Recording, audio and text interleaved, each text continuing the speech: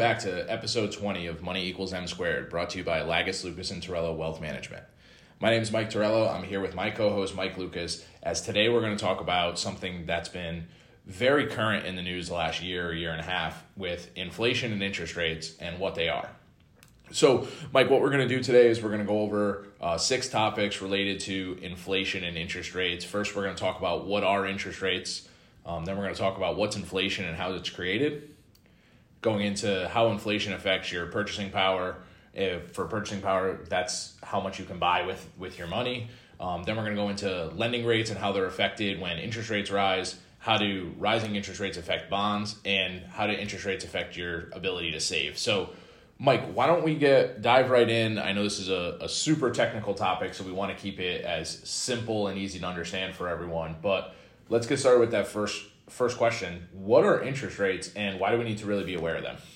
Well, interest rates are what you can borrow money at. I mean, it's the rate that the Fed sets, and then everything kind of spirals from there. So if interest rates go up or down, there's a lot of things that are connected to interest rates. So you've got credit cards, mortgages, savings rates. All those are connected to interest rates. So the Fed traditionally will set that interest rate, and the interest rate will get adjusted by how they feel that either the market or the economy is impacting by it. Awesome. So basically, interest rates are the rate that the government sets initially, and then private, whether it be lenders or banks, are setting on the other side, that money is going to grow by. So it's either going to cost on a borrowing basis or it's going to grow on a savings or investment type basis. Correct. Yeah, I mean, we can get complex, about it, but I think the simple answer is interest rates affect us day to day for a bunch of different reasons, but they're set by the federal government. Awesome. Let's dive into the second question there, Mike, is what is inflation and how is it created?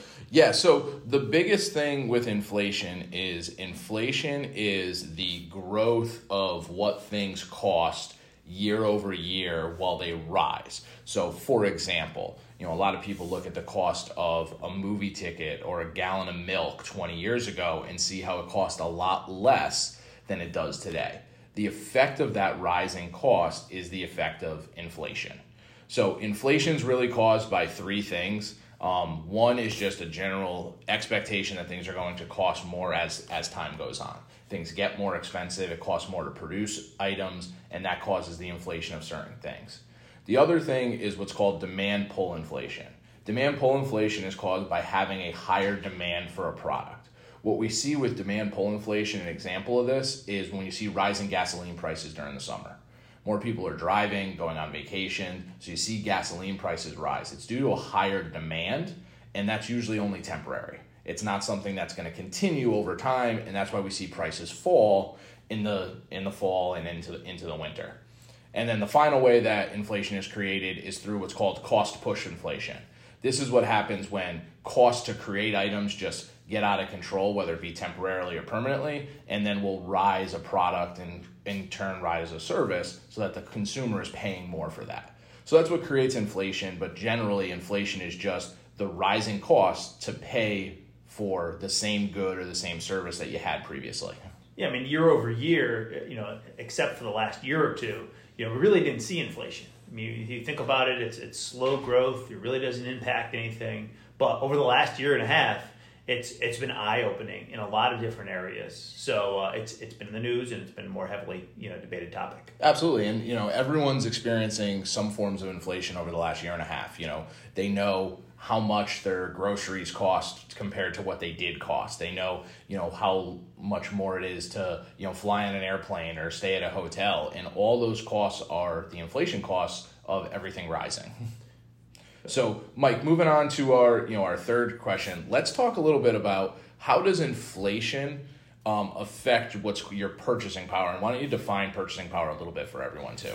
Yeah, I mean, if you think about it now, and you can use a bunch of different examples, but let's say we want to buy a brand new car. All right. So if you go back 4 or 5 years ago and you wanted to purchase a new car, that same car with the same different features that go along with it, if you're in a high inflationary era, that car is going to cost substantially more for the same exact model that you might get. And it might be, they might change the model a little bit or make minor tweaks to it. But if you were to buy that same brand new car, you're going to have to pay a lot more for it. And that's because of inflation. So that you might have to go a model down. You might have to save more for it. It impacts people a lot of different ways. But it's definitely going to impact you in some way or shape or form because it's going to cost more money.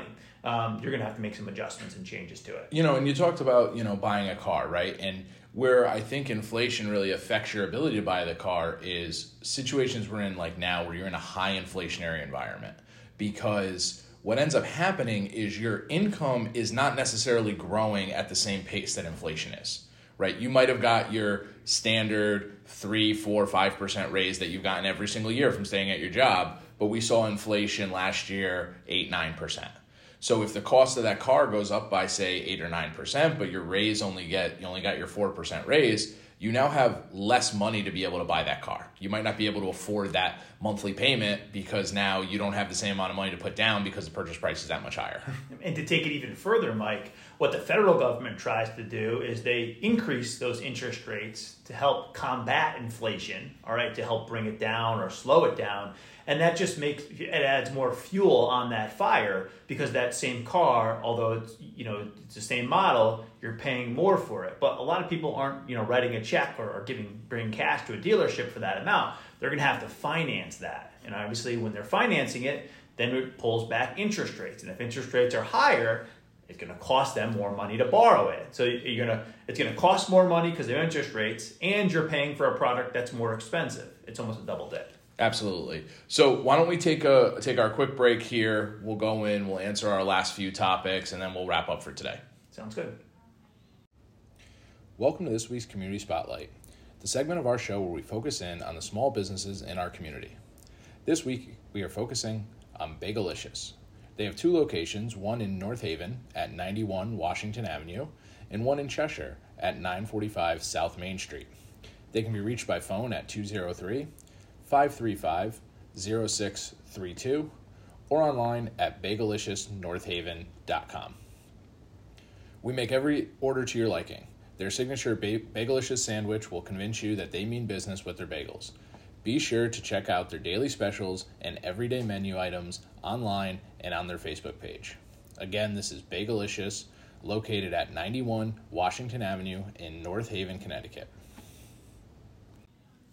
All right, great. So, Mike, before the break, we were talking about just an introduction into inflation and interest rates, really talking about what causes them. So why don't you started talking about this before the break. Let's talk a little bit about lending and how that really affects. So when I say lending, obviously interest rates, we said they're set first by the federal government, then they're set by the banks that are lending out money. So how would a rising interest rate environment affect your ability to borrow money from banks, whether it be for a house or a car or anything else you really need money for? Yeah, like we touched briefly on the car, a little bit before the break, but now if we talk about houses are even more popular now. You were dealing with supply and demand and things along those lines now. The housing market, the way that it is, people want to move fast, to get the property that they want. But when you're looking at lending, and when they increase interest rates, you're going to be borrowing at a much higher interest rate, obviously. So it's going to cost more money. And a lot of people have a fixed budget, that they would put aside for a house, whether it's, a certain percentage of their income or whatnot. As interest rates increase, all right, that increases that monthly payment that family may have to put down on that house on a monthly basis. So as interest rates rise, it makes it more and more difficult for everyday people to purchase the same house that they want. So one of 2 things is going to have to happen. They're going to have to look at properties that potentially aren't as much, or they're going to have to put more money down to lower that monthly payment so it gets in a more affordable zone. Right. So like when you're going to look for a mortgage and you're going to your lender, the way that they approve you is not based on your purchase amount. It's based on your monthly payment and what that monthly payment can turn into for a borrowing amount for your loan, which then you get your purchase point to go buy a house. So as like you said, as those interest rates rise, your monthly payment to borrow the same money is going to go up. So if you're approved for, say, $1,000 a month in a monthly payment, you're going to be able to buy less house with $1,000 a month because the interest rate's higher, which means your financing cost is going to be that much higher as well. Yep, and then you think about it, a little bit further too. Let's say you've purchased a house 5 or 10 years ago. Depending on what type of mortgage you purchased, you could have purchased an adjustable rate mortgage, whether it was 5 years or 10 years. And just like we talked about, it adjusts with the current market. And we've seen the market go up. So a lot of times, someone might have purchased a house 5 years ago and their monthly payment might have been $1,500 or $2,000 a month. But because it gets adjusted after the 5 years, that payment could skyrocket and come higher, and that makes it obviously more and more challenging to hold on to that house. Right. Like an important thing there, we like to make sure our clients are aware of is to be smart when you're borrowing money, right? Don't completely leverage yourself to the maximum, when you're taking out that mortgage, right? A lot of people, over the last 10 years, if they took out an adjustable rate mortgage, it was to have that lower teaser rate at the beginning to get approved for a bigger house. And now you're seeing those adjustments come to the point where maybe your mortgage is unaffordable. We see the same thing with people that, leverage their credit cards a lot and carry a balance, right? Because the same thing is happening now. You're seeing as interest rates go up, the borrowing rates on credit cards are going up, which is creating much higher minimum payments. So people that have substantial credit card debt are going to struggle to pay off the balance because now their minimum payment is so much higher each month. Yep. So, great. All right, so hopping into the next question there, Mike, is how do interest rates affect bonds and bonds in general? Yeah, so bonds are a big part of investment portfolios, or a big part of what we use with people. And as interest rates have been rising over the last couple of years, it's been important for us to really educate our clients, because we're going to see a couple things happen with bonds. So there's two things that we look at. The first is the price of the bonds. And as interest rates go up, the price of bonds is going to fall. It's an inverse relationship. So what we're going to see right away is if you own bonds in your investment portfolio in a rising interest rate environment, you're going to see the price of those bonds go down. And it's going to affect your investment account that way. On the flip side, new bonds that are issued as interest rates rise are going to see higher coupon rates. They're going to see higher rates that those bonds are going to pay off for interest on a monthly or a quarterly basis, which can then help provide more income to you if you're buying those new bonds and heading into retirement. So in a situation like that, like if you had $100,000 in a bond and just generally speaking, interest rates go up, the value, so that $100,000 worth of bonds that you have will decrease. Right. So an example you might see, and these are just completely, hypothetical numbers, right? But you might say, let's say you had $100,000 in a bond, you potentially could see that fall to say $90,000 on your statement. But that $100,000 of bonds might have been paying you, say, $1,000 a year in interest. And now with these new bonds that might be issued, the $90,000 might be paying you $1,500 in interest. So you're able to get more interest for less money, but also if you're going to see the value of your accounts actually go down. So I guess long story short, in a situation like this, it's not panic and sell bonds, but let's just evaluate what bonds we have in the portfolio. Is it still right for us? And what percentage should we have inside there to produce enough income? Exactly. We're right. We're going to take a look at it. It's a point for us to take a look to say, does it make sense to have bonds? Bonds are not 100% safe. They're not 100% secure. They're like any other investment. And this is just a reminder to say, let's make sure that the percentage is right and the type of bonds that you have make sense for you. Because it's been a 30-year bull run for bonds, and this is just the first time, over the last couple of years that we've seen them lose a little bit of value. Right. Many people are experiencing this for the first time. And, their opinions on it is why I thought this was safe. Why is this happening? So it's important just to really understand that it's just a different asset class and it works differently. And it's one that's affected a lot by inflation and interest rates. So, Mike, heading into our last question, let's talk a little bit about, on your own money. Where do rising interest rates affect your ability to save and have money in a savings account? I think this is where it's been the biggest eye-opening thing for our clients, Mike, is some of our clients, keep a substantial amount of money in cash or in hands, whether it's in a savings account or a checking account.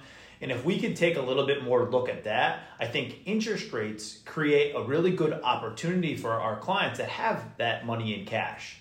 We've seen interest rates, in community money market accounts head north of some of the 5% range. And you don't see the same type of growth in the savings or checking. So it's important to identify, hey, what money, really is in that savings and checking account? Can I redirect that into something that may potentially be just as liquid as a savings or a checking account into something that's going to produce a little bit higher rate of return and interest?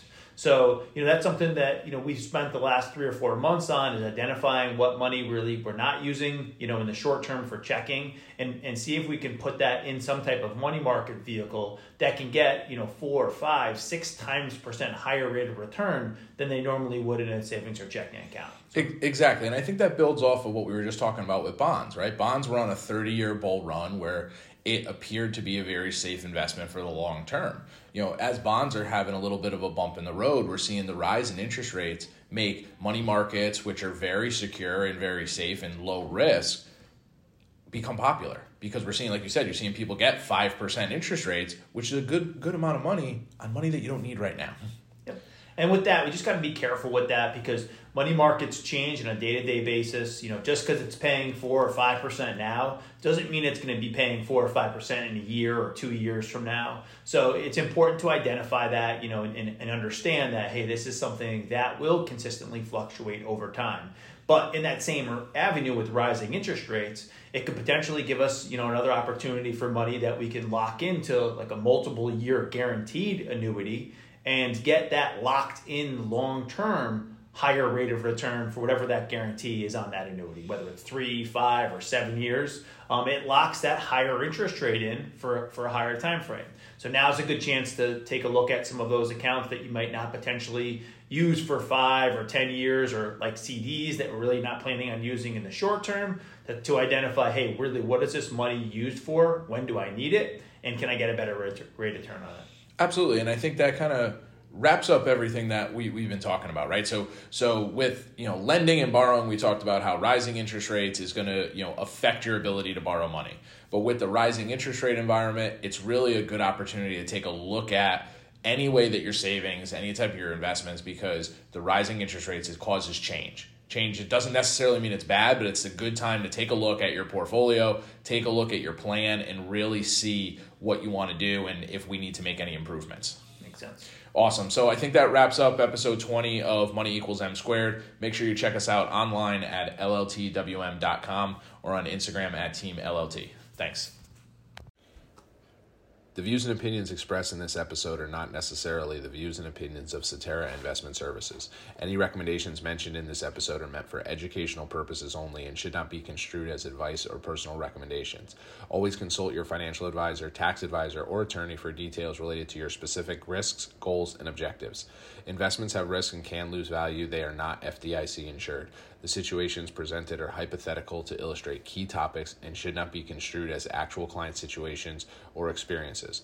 Lagos, Lucas & Torello Wealth Management operates under Cetera Investors and is responsible for the production of this show. All views and opinions are solely that of Lagos, Lucas & Torello Wealth Management. You should always obtain a prospectus when available prior to investing to know your risk, costs, and fees associated with the investment. The advice and strategies presented today are general in nature and should not be used in your planning until you consult with your attorney and CPA on your specific situation. A diversified portfolio does not assure a profit or protect against loss in a declining market. Asset allocation is an investment strategy that will not guarantee a profit or protect you from loss. Cetera Investors is a marketing name of Cetera Investment Services. Securities and insurance offered through Cetera Investment Services, LLC, member FINRA SIPC. Advisory services offered through Cetera Investment Advisors, LLC. Cetera is under separate ownership from any other named entity. 127 Washington Avenue, 2nd floor west, North Haven, Connecticut, 06473. Phone number 203-239-4545. Individuals affiliated with this broker-dealer firm are either investment advisor representatives who offer only investment advisory services and receive fees based on assets, or registered representatives who offer brokerage services and receive transaction-based compensation, or both an investment advisor representative or registered representative who can offer both types of services.